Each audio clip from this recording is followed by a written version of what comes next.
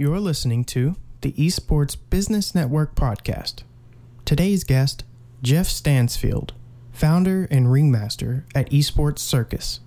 For the last 20 years, he's been building TV stations, post facilities, production workflows, and gaming facilities all over the world. Enjoy the show.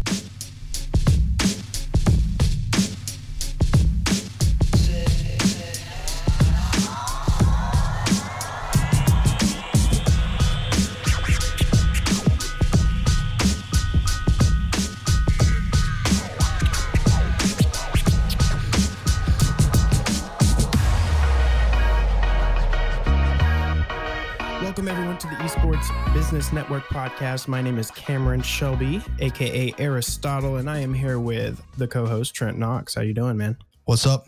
How's everybody doing? And we're also here with a guest co-host. Her name is Brittany. How you doing, Brittany? Good. How are you guys? Potentially going to be bringing Brittany on to do some help on the podcast as well. And obviously, we have to talk about our guest today. We have Mr. Jeff Stansfield. Is that how you pronounce it? Stansfield? Stansfield. The little name down here on the Squadcast got me all thrown off. How you doing, man? Okay. I'm fabulous, man. We're doing really good. Yeah? Awesome. Well, let's dive right in. Can you tell us about what you do? Yeah, so I'm the CEO and ringmaster of the Esports Circus, which is a collegiate esports event company. We host large esports events at colleges. We go out to colleges and host live events. We also help schools build their teams. So schools that are looking to build their teams or clubs that are looking to get the schools to build teams for them, we work with them to help them with the whole infrastructure, how to do it, not only how to build the technology of it, but also how to get the schools funded, develop programs so that the students can turn into a winning proposition, and do the whole thing from training coaches to learning about how to monetize, to marketing, to branding, to getting sponsorships, the whole thing. And we do our technology whole work through where we help develop really good technologies. And we go beyond what the normal kind of LAN center design that esports centers have today, where it's just a bunch of computers sitting on a desk. We go beyond that and really apply our knowledge of years and years and years in the broadcasting and IT business to developing little platforms that help people out immensely in developing new ways of doing things that are much more cost effective and much more security preventive, so that computers don't get damaged, right, and all that stuff. So we do that, and then we host our large events. We actually hosted one big event in January, huge event, and then we were at the DreamHack conference, broadcasting live, and then we had a whole broadcasting center there, and we were working with those guys. And then we had a bunch of events scheduled this year, and something happened that kind of canceled. I don't know. Yeah, I don't know. Something about something got cold. Yeah, I don't know. It got really cold out. Something. Yeah. I don't know. So awesome. So we're gonna halt there. I just wanted to give everyone a brief synopsis of what it was that you did, and we're gonna halt there, and we're gonna go back to the beginning. What got you into this business? What? Let's hear about you specifically now. Well, I've been a broadcast engineer for over 30 years. I have a company called Advantage Video Systems that's built over 250 TV stations all over the country and other countries as well. We've built hundreds of post facilities, production companies, and we were designing a big esports facility. We were putting a bunch of switches and routers and broadcast equipment into a big esports center, and it just hit me, and I says, I got to get into this business because I love to play games. I mean, I go back from D&D to Magic the Gathering to Doom.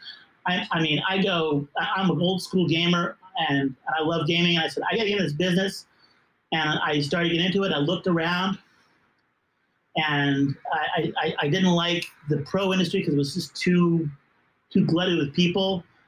And if you didn't have a lot of money, it really wasn't a place to play. And so I decided to get into the esports business. But I go back, I'm part of the Society of Motion Picture and Television Engineers. We format all the standards for the entertainment industry. So we decide what is 4K, what is UHD, what is 8K, what is archive and asset management, I help advise on a lot of boards that do things like what is the ethical responsibilities for artificial intelligence and all these different parameters. So I go back and I'm part of this whole broadcasting industry, the Hollywood Professional Alliance and the Society of the Cinematographic Society, Local 600, IATSE, Set Directors Union. I've been a part of all these different aspects in the media entertainment industry for, many, many years. And, as you can see by my atmosphere, I'm a showman, and I just wanted to be part of this esports industry. And we were actually working with one of our clients, an education client, and they stressed how difficult it was for them, in trying to get funding and trying to pay for this whole thing and trying to build an esports team. Right. And so that's what we decided to do. Was I said, I can do this. I can help you guys. So Jeff, I have a question. What made you, how do you actually help them make money? How does that work? So a lot of schools, they're really set up as these people who run it, the coaches and the administrators, they're set up as teachers and educators. So they're not really set up as marketing people. They don't know how to go to brands and get brands to pay them money to be a sponsor. They don't know how to get out there and broadcast and and write a broadcasting contract. We've been designing reality shows and TV shows, so we know the entertainment business. We know how to build contracts. One of my partners is named Don Montoya. He's an angel investor. He's brought companies to IPO. He knows marketing backwards and forwards. So we work with these people, and a lot of times, these schools just don't know where to start. They don't know how to build this, and they look at it and say, "Oh my God, it's going to cost me $60,000, $100,000, $250,000, $300,000 to build out an esports plan, and how's it going to make me money? How's it going to pay for itself?" And so we show them I have a 10-step plan that we've marked, that we've done time and time again, that shows people how to go from nothing to a productive team that can get out there and play. And that's all about what we do. And also, when we bring them into our events, our whole events are designed to make sure we give back to the students and to the schools and to the thing. Because when we have an event, we have two ways that schools participate. The first way is that they participate as a hosting school. So a school can come to us and say, "Jeff, we want to host you."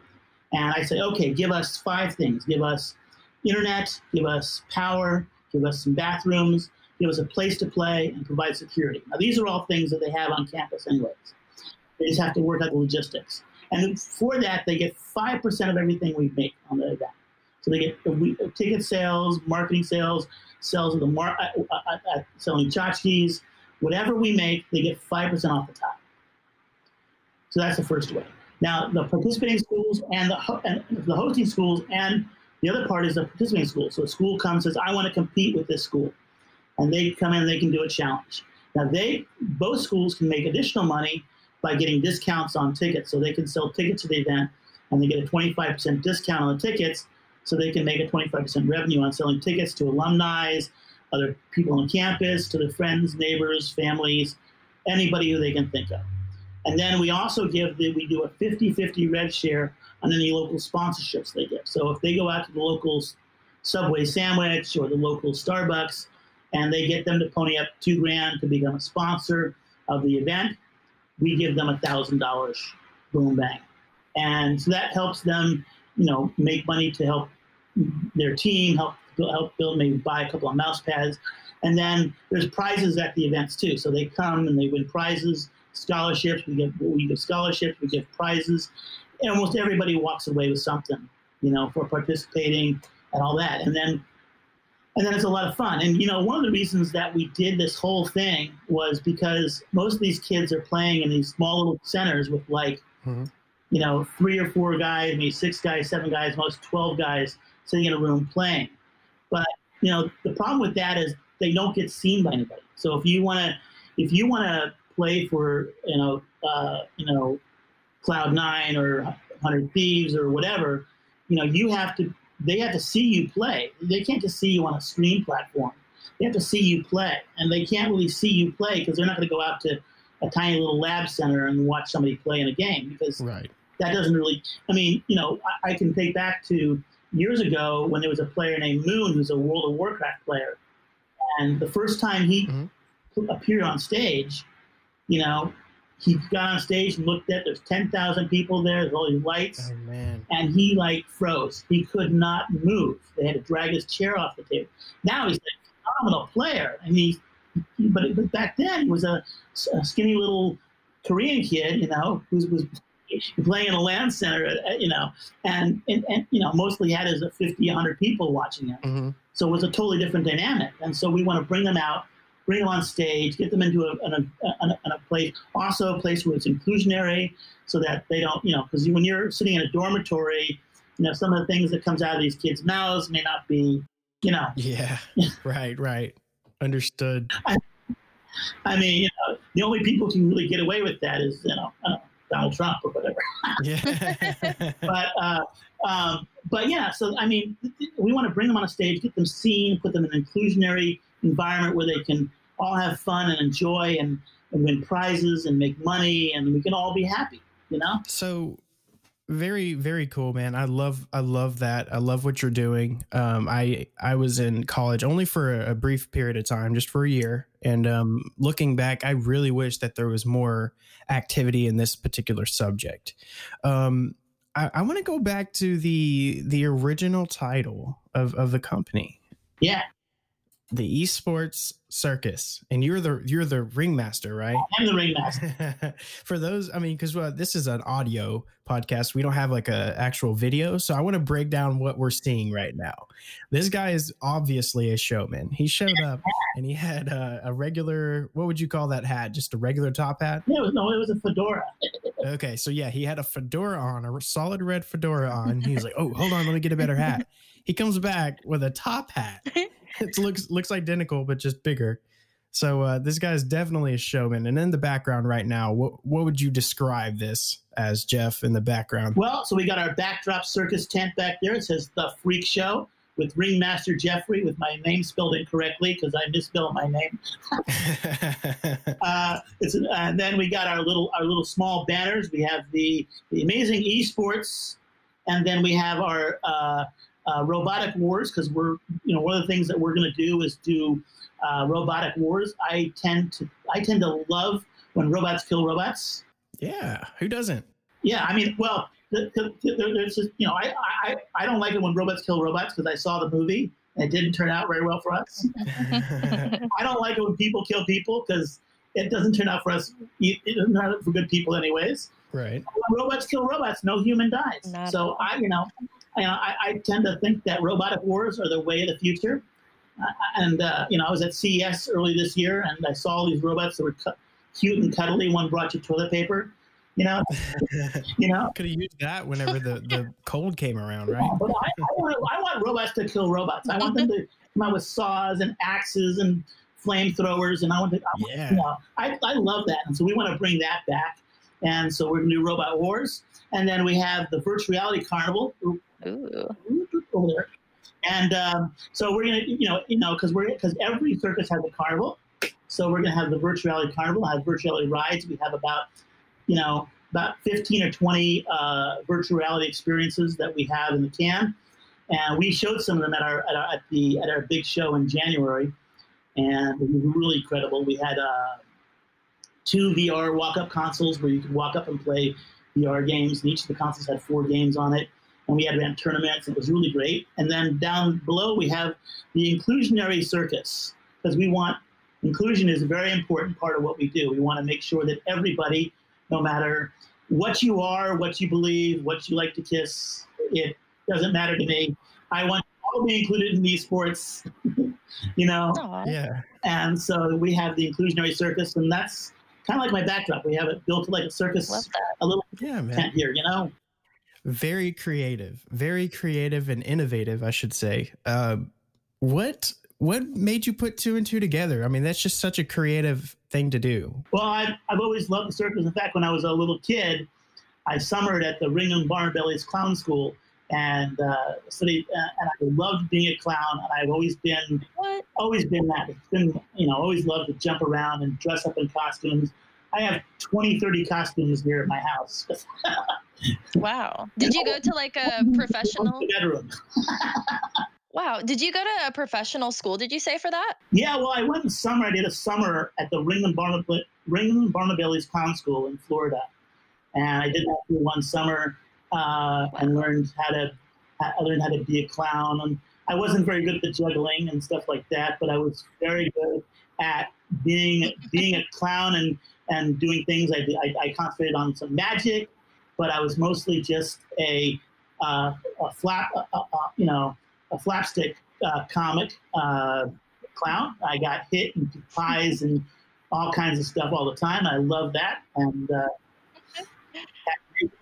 that's awesome. I have a question. This is kind of off topic, but have you ever met Steve-O then? I think Steve-O, I don't think so. Aw, well, there's, you'll have an opportunity. Maybe I met him. Maybe I'm thinking the wrong guy. Maybe I could. I've met so many people. I've met a lot of clowns, met a lot of entertainers. I've met a lot of esports and streamers. So I've met a lot of people. I may have met him. Yeah.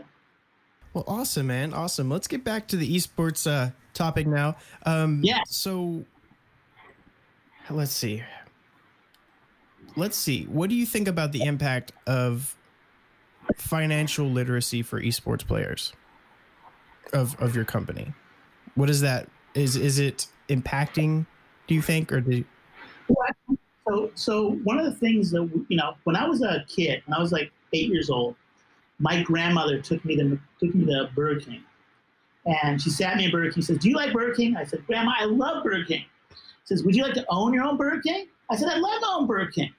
And my grandmother handed me over 100 shares of Burger King stock. And I went around, I was at school, I went around telling everyone I owned Burger King and I was the king and this and that. And ever since that, I've gotten on a track of being, financially, in control of my life. And I think that's one of the biggest problems in our society. When Michael Jordan got his first big contract with NBA, they handed him over a check for $1 million. And within one day, he had spent that $1 million bonus. Now, since then, he's been lucky enough to recoup that money and many times over. But most athletes, most professional athletes, whether it's esports or traditional sports, don't have that opportunity and end up squandering their money. If you're in the NFL and you go to Super Bowl for 3 seasons, and then you don't go for a 4th season, you don't get a pension from the NFL. You have to do 4 complete seasons. Right. So you got all these great athletes who spent their monies on all these crazy things, and then then something happens and they don't have any money left over. And with esports, it's not a sport that no sports last forever. Right. But esports, you're 25, you're kind of over the hill, Right. And so we want to teach. We have this on one of our websites. If you go to esportscircus.com and you click on what we do for schools, there's a link there, and you can click on that, and you can down at the bottom you can see our financial responsibility training system, where we try to teach players how to be financially responsible with their winnings. When you win prizes, when you win all these things, what do you do with that money? Because we want you to put that back into education or put that back into something that will eventually, make you help pay for your life. Because Harvard did a study about 6 years ago, came out a study that said that low-income families spend 165% of their income a year. Middle-income families spend 130%. And high-income families spend 98%, and the ultra-rich spend 22% of their income a year. So, it shows that people who, and it's not necessarily anybody's fault, it's just that people don't understand that instead of buying that big screen TV or those giant rims, put that into something that's going to make you money and help you. You know, I did a video not too long ago, and I had 50 bars of silver on the table, and I said, I bought in March of 2020. I bought these bars of silver. Actually, no, it was in the beginning of April, mid of April. I bought these 20 bars of silver at $19 and some odd cents an ounce, and I had spent $9,685. And less than 20 days later, those bars of silver were worth $14,875. So I had made close to $5,000 in less than a month, you know, just by buying some silver. And, you know, and now granted, not everyone has $9,800 to invest in 50 bars of silver, but you can start out small, you know, and build. And that's something that's very, very important to what we want to teach kids to do. Yeah, Jeff, I love that. Something I want to talk about with you. I found out about you through Paul Richards and his broadcast solutions, and you did a collaboration with him and did a show. And then he's a really cool guy. And I actually got to meet you at DreamHack Anaheim while we were doing press coverage, right?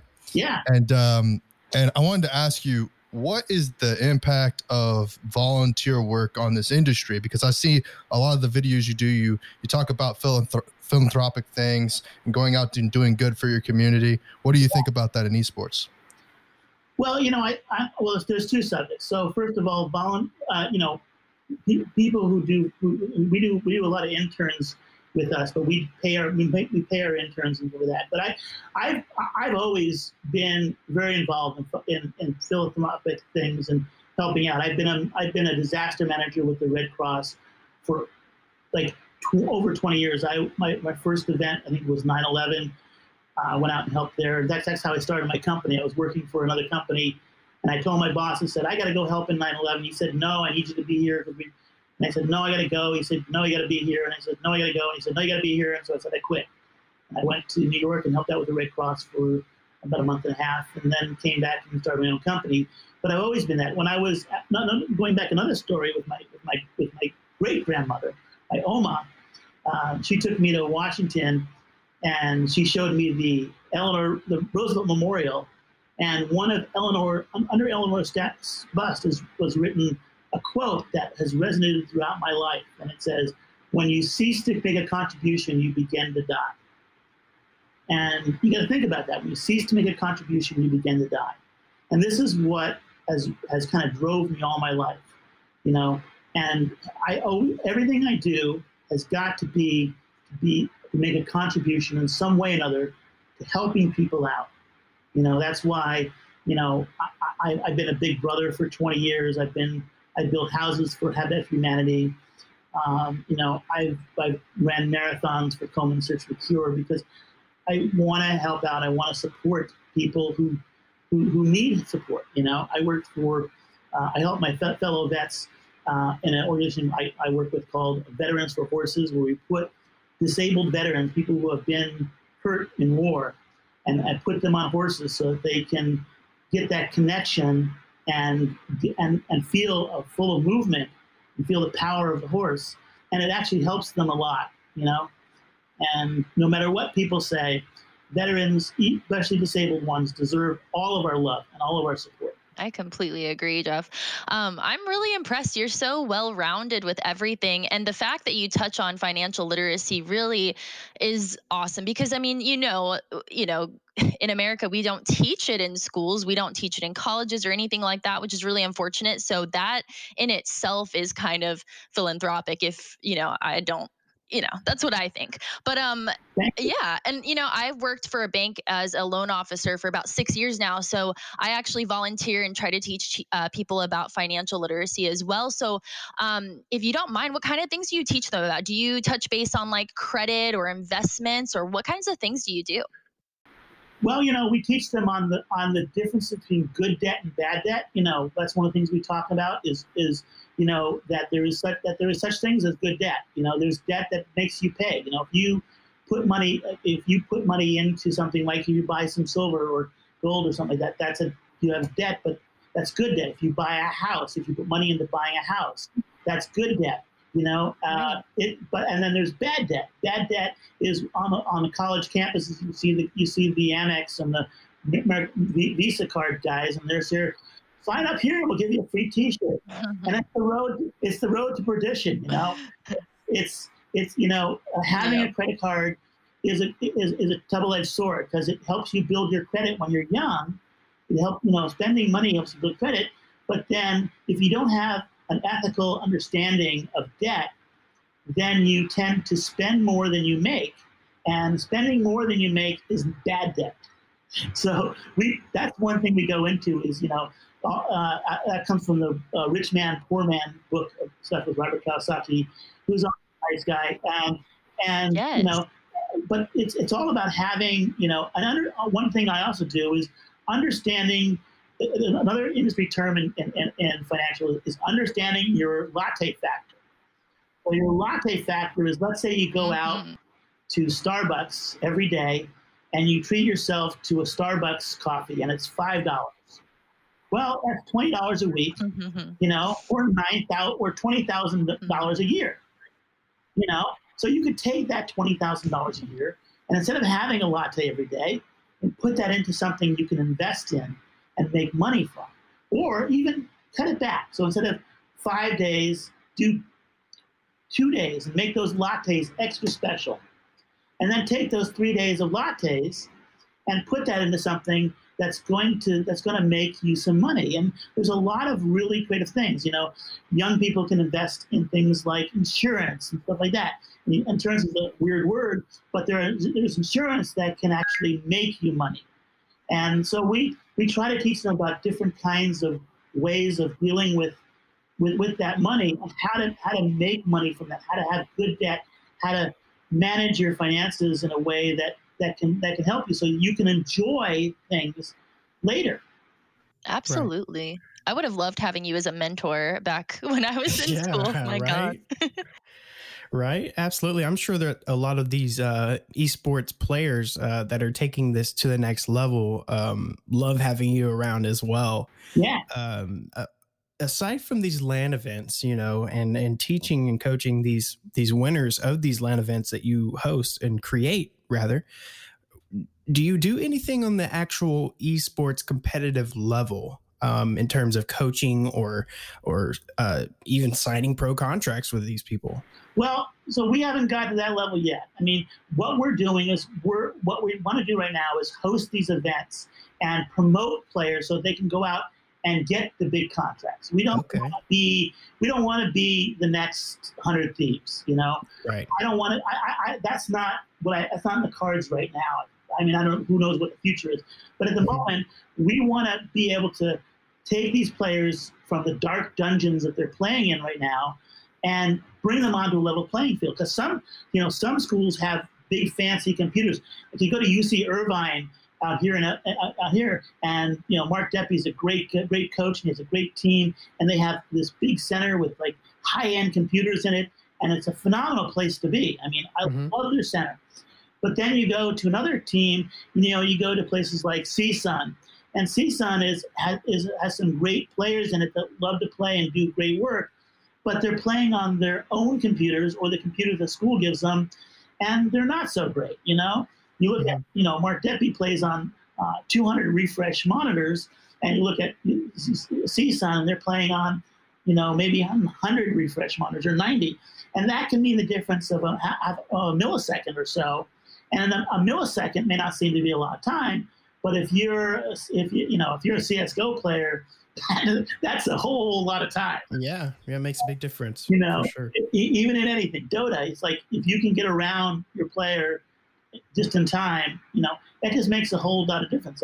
So the equipment is very, very important. It's like having, the right size monitor. If you have a flat monitor, you want a 25-inch. If you have a curved monitor, you want a 32-inch. And, it's just like, because if you look straight at it, that's the perfect distance to have, not having to twist your head, And so having the best quality equipment and all that stuff is good, but we want to bring them onto a stage where it's all equal. So it's just the skill of the player. It's not, I have a better keyboard than you, or I have a better monitor than you. Right. I win. We want it to be who is the better player, and that's we bring them on stage, and then we truly see who's the best. That's amazing. That's amazing. Heck yeah. And Jeff, just in terms of like business, what would you say is the difference between a good deal and a bad deal? A good deal in business?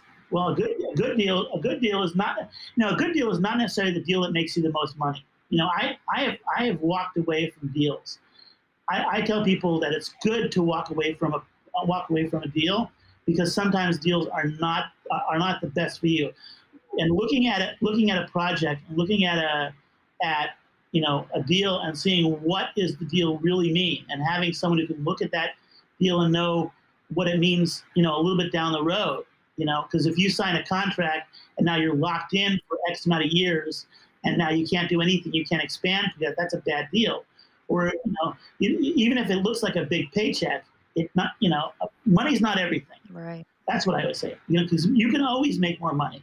I agree. But, but you can't take back time. You can make more money, but you can't take back more time. So if something steals your time away, steals your development away, steals your growth from growing out and expanding and going to another level, then that is a bad deal. Makes sense.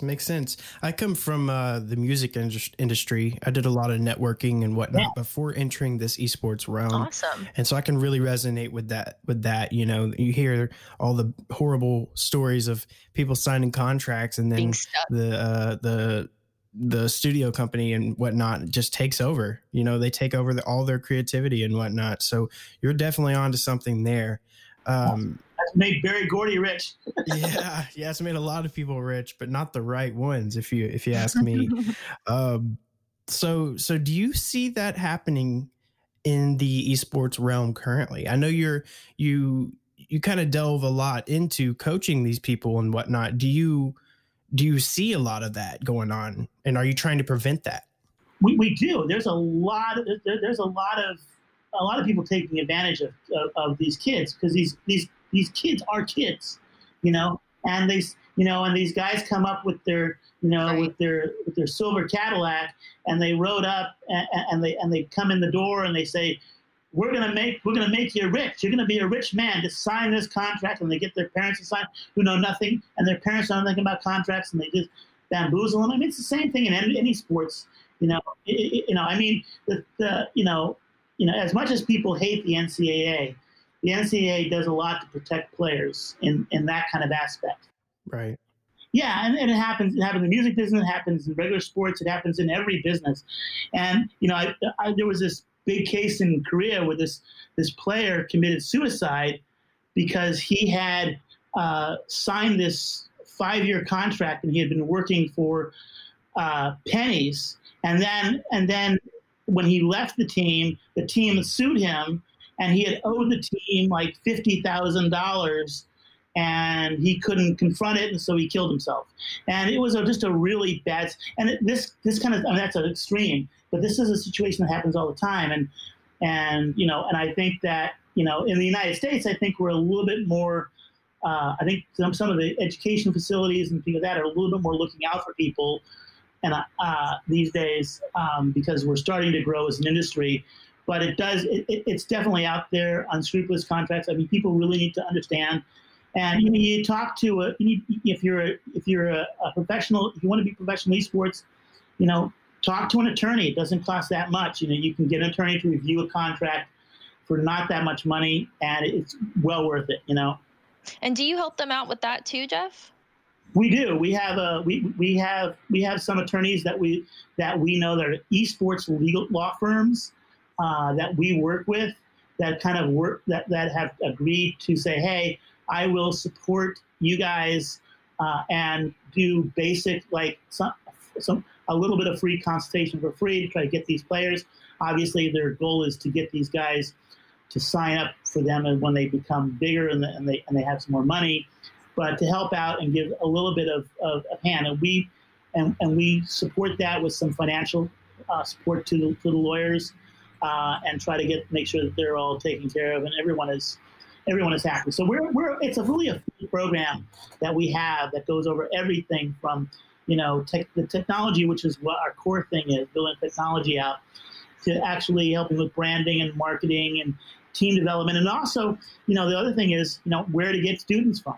People don't realize that there's a lot of places that people don't think about where to attract students from, not just from like high schools, but every military branch of the U.S. Armed Services has an esports team. When you were at DreamHack, you saw the Navy team there. We had the Army team work for come to one other event that we were doing. Army team was at last E3 that was live, and the Air Force and the Navy, even the Coast Guard has an esports team, and then there's another organization that we've worked with a lot called Stack Up that works helping veterans get help them recover from some bad situations they may have had by playing esports. But my point is that all these branches have esports teams, and the U.S. military has something called the GI Bill, and the GI Bill will pay for your education. So if you sign up for a 4-year stint with the Army, and you serve for 2 years, and you say, I want to go to this college for a year and a half or 2 years, you can go to that college for a year and a half to 2 years. The Army will put your military service on hold. You go to college, you become educated, you go back to the military, fill out your 2 years, and everything is sweet, and you've got a free education. So the GI Bill is an incredible opportunity, and it's a great place to recruit students. And there's a lot of other places that we work with to help people find students that can come to the college. So, the two things that colleges care about is more students coming to their college, because that means more tuition, and finding jobs for the students when they leave college, which also helps them because the government gives them money based on if they get students within if a student finds a job within a certain time period of leaving the college gets some financial credits with the government. So, and that's what we also help with. We also have career development. So there's lots of new job opportunities. There's this. I was just LinkedIning with this woman who's a esports physician. And she does some great work. And there's psychologists, nutritionists, all these different careers. And we also in our events help investigate a lot, help them experience a lot of these job opportunities with like event production. And music production on an event, video production, running cameras, running a store, running all kinds of things at esports events. So there's a lot, just like you go to a football game and there's many people working at a football stadium. There's many people working at an esports event. It's like you saw at DreamHack in February. Yeah, you're definitely right, and I think it's awesome that you're not only putting on this huge presentation for everyone to enjoy, but you're also like hand in hand teaching these people how to run it themselves if they were to want to join this type of business. Yeah.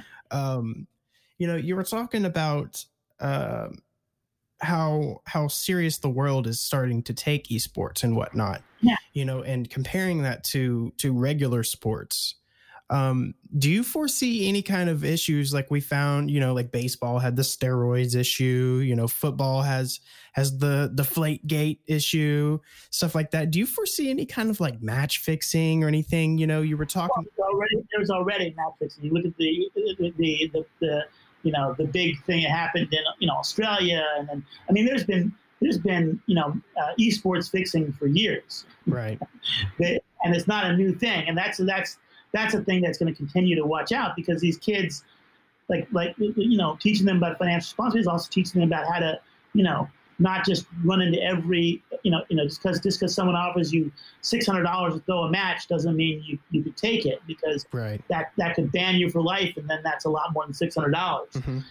And so I think that there's a lot more. I think where the next level of issues are going to come is really from broadcasting rights, streaming rights, stuff like that.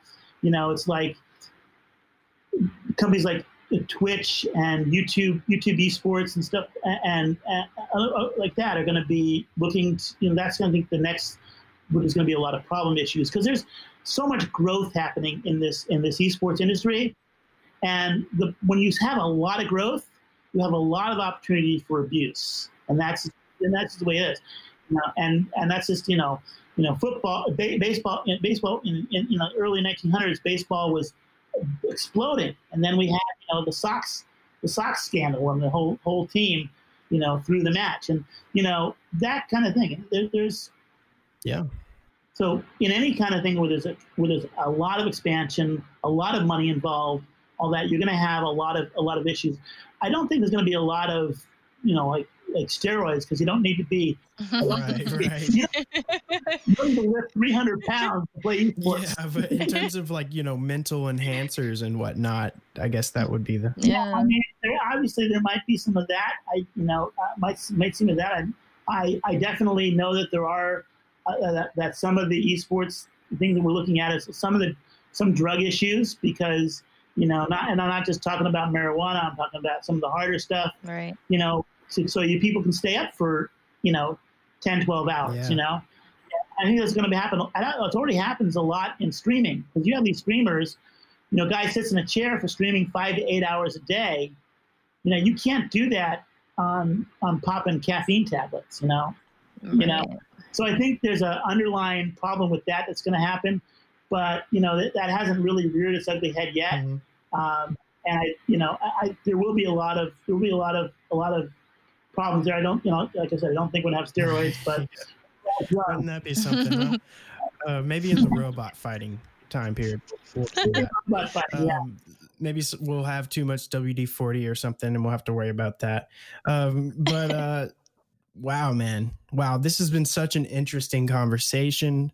I cannot thank you enough for coming on. I know we started a little bit late, and we had the little bit of disconnection technical issues there. I'm not sure how much time you have, but I have all the time you want. I mean, I scheduled, I finished my appointments. I'm fine. Okay. I have awesome. So for some reason, I have no place to go. So I guess you're just all out of luck. You have to have a conversation with us. Let's see. I had something else I was going to ask you about, and I cannot recall. Brittany, I know you have something. Yeah. I was just wondering because I know you mentioned you were an old school gamer. So do you play any of these games that the college students are playing, like League of Legends, Overwatch? It gets hard, and there's actually a big controversy going out right now.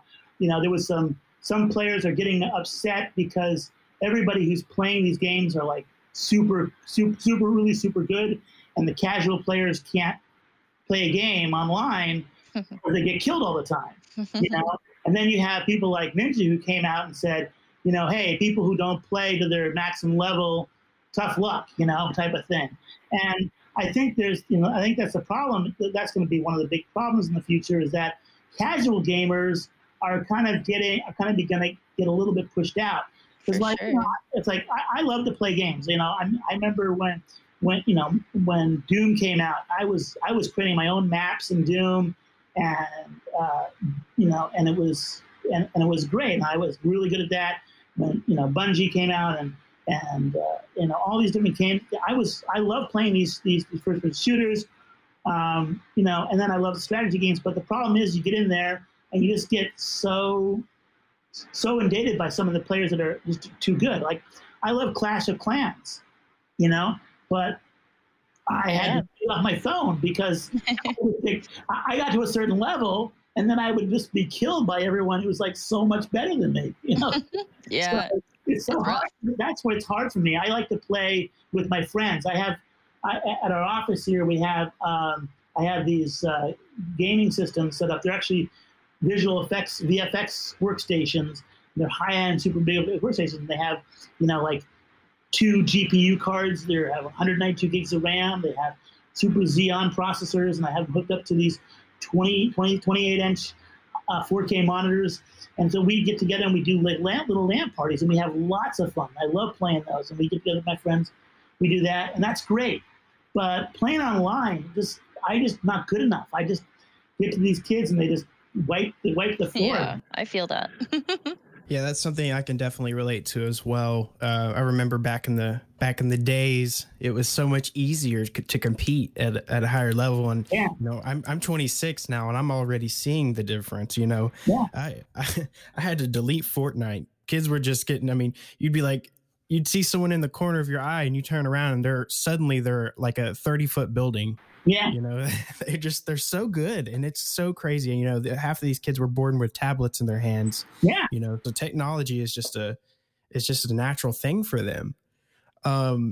Where do you see this going? I mean, because obviously this generation is just so, they're advancing at such a rate that we have never seen before in terms of technology. Where do you see this going? I mean, we've never had, like, we talk about sports, we have athletes, and then we have coaches, and that's really it. In esports, we have the athletes, the coaches, and then we have like streamers and entertainers and personalities. Where do you see this all going in the end? Well, I think that what's going to happen is that I think there's going to be a little shift involved in how everyone does things. There's going to be, the programmers are going to go just crazy, and they're just going to get so phenomenally, and it's going to be so competitive, and they're just going to dominate that whole thing.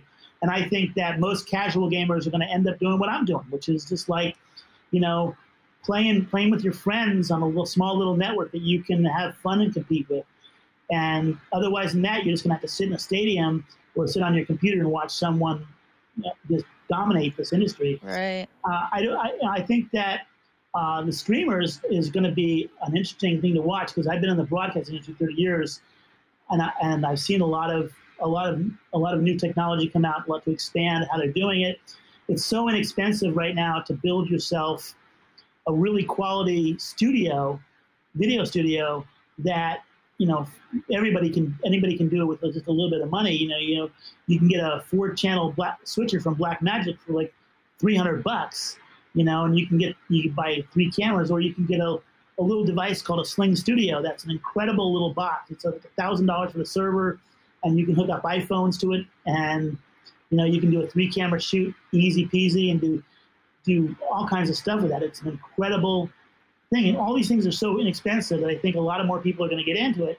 You mentioned, Paul Richards, a good friend of mine, and and he has his, and some of the books that he's published, like Esports EDU, and some of the other stuff that he's done, are really talked about how that all is coming into play, because more people can get into this industry and dominate in this thing and make a lot of money. I mean, I know a 15-year-old kid that streams for 5 hours a day, and he has 30,000 subscribers.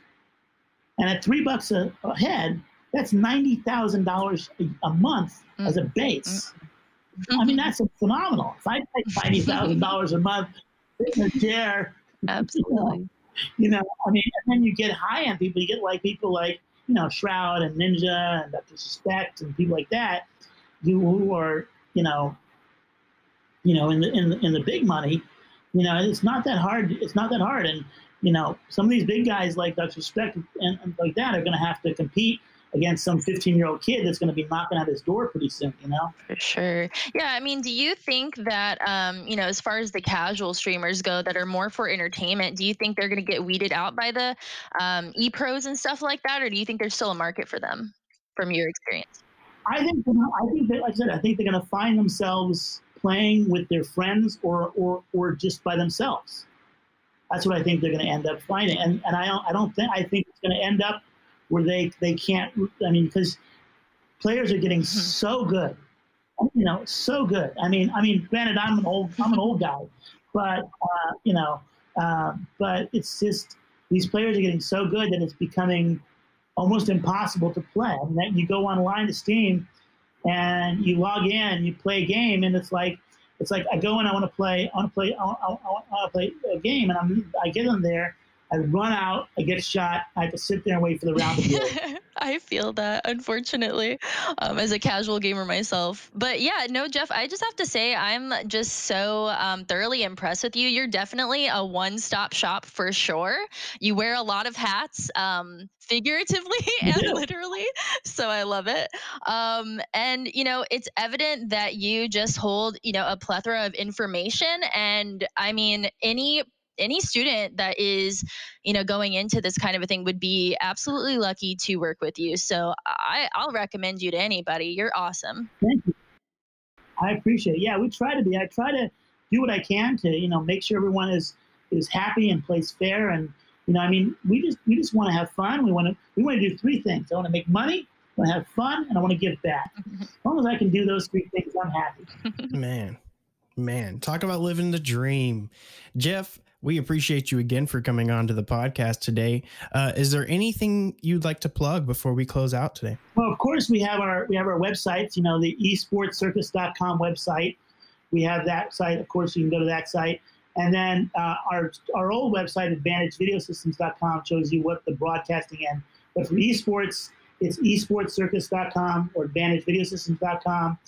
We also will be at a bunch of events this year, the esports bar and a couple other, and esports travel show that's going to be out there. Will be that. We're planning on hosting a couple events. We're going to do a big tournament in December. I think we're talking about it with some people, and it's going to be a developer tournament. So most of the tournaments out today are like Fortnite or CS:GO tournaments or all the big games. But we want to help developers who are now strapped because they haven't been able to showcase their games and stuff like that. We want to help new developers develop. So we're going to do a tournament with new developers, like a game that I like called Ready Set Go. That's kind of a police robber kind of a game, a first-person shooter game. And so we're going to promote games like that and other games. Dump Trump is another game that's yeah. It's not. It doesn't include Donald Trump. It's got, I think it's Diamond Trump or something like that. But he tries. You got to stop him from grabbing all the pussycats. Oh my God, that's hilarious. But there's all kinds of. I want to do fun kind of. I want to do tournaments with fun kind of games that people can do. And so we're going to do that kind of thing as that. We got some, and next year we're going to have, we might be at the NAMM show, which is we did in January with the North American Music Merchants Show. We were there in January. We might be there this January if they have it. If they don't, we'll be part of their virtual show. We've got in March, we've got a big tournament coming up. We've also got something we're planning with the Agua Caliente Casino in Palm Springs. So we've got about 10 events planned for as soon as this world can open up. But in December, we're planning on our virtual event we're doing there. And then, we're just creating alliances with a lot of people. I will say this year we were awarded the prestigious STEM certification this year. The STEM certification is the Science, Technology, Arts, and Mathematics Society, which certifies. Usually they only certify like products. Like Disney comes and says, "Oh, yeah. I have this new toy, and I want it to be STEM certified so they can sell it, and get schools to buy it and stuff like that."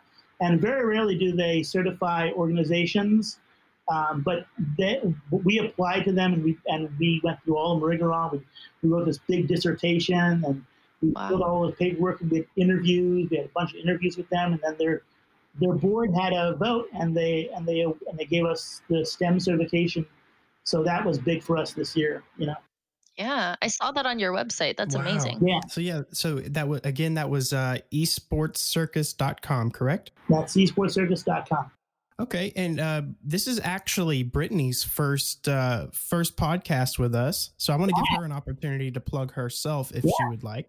Yeah. Well, thank you guys so much for having me. First of all, you can find me on epal.gg if you guys are familiar with that, Brit Brat BB, or you can find me on Instagram at princess_thoughty with a 0. But yeah, thank you guys so much. Yeah. You did a great job, Brittany. I would never thought this was. I thought you were Thank you, Jeff. Trent, is there anything you'd like to plug on behalf of EBN before we close out here? Yeah, as always, help out by joining the Discord server. We're growing in numbers. Our LinkedIn, we're trying to bring you guys the aggregate, the most news in esports as we possibly can every day, daily. We have the brand new daily newscast going out on Alexa and home speakers, as well as YouTube, Facebook, and LinkedIn. That's hosted by Trevor Forrest. And what else do we have? Oh, the sign up on the website. Go ahead. Get the bronze package for free with code LAUNCH, or just go to bronze.ebn.gg. All right. Well, again, Jeff, thank you very much. And thank you everyone for listening. My name is Cameron Shelby, aka Aristotle. I'm here with Trent Knox, Brittany, and Jeffrey. See ya. We'll talk to you guys later.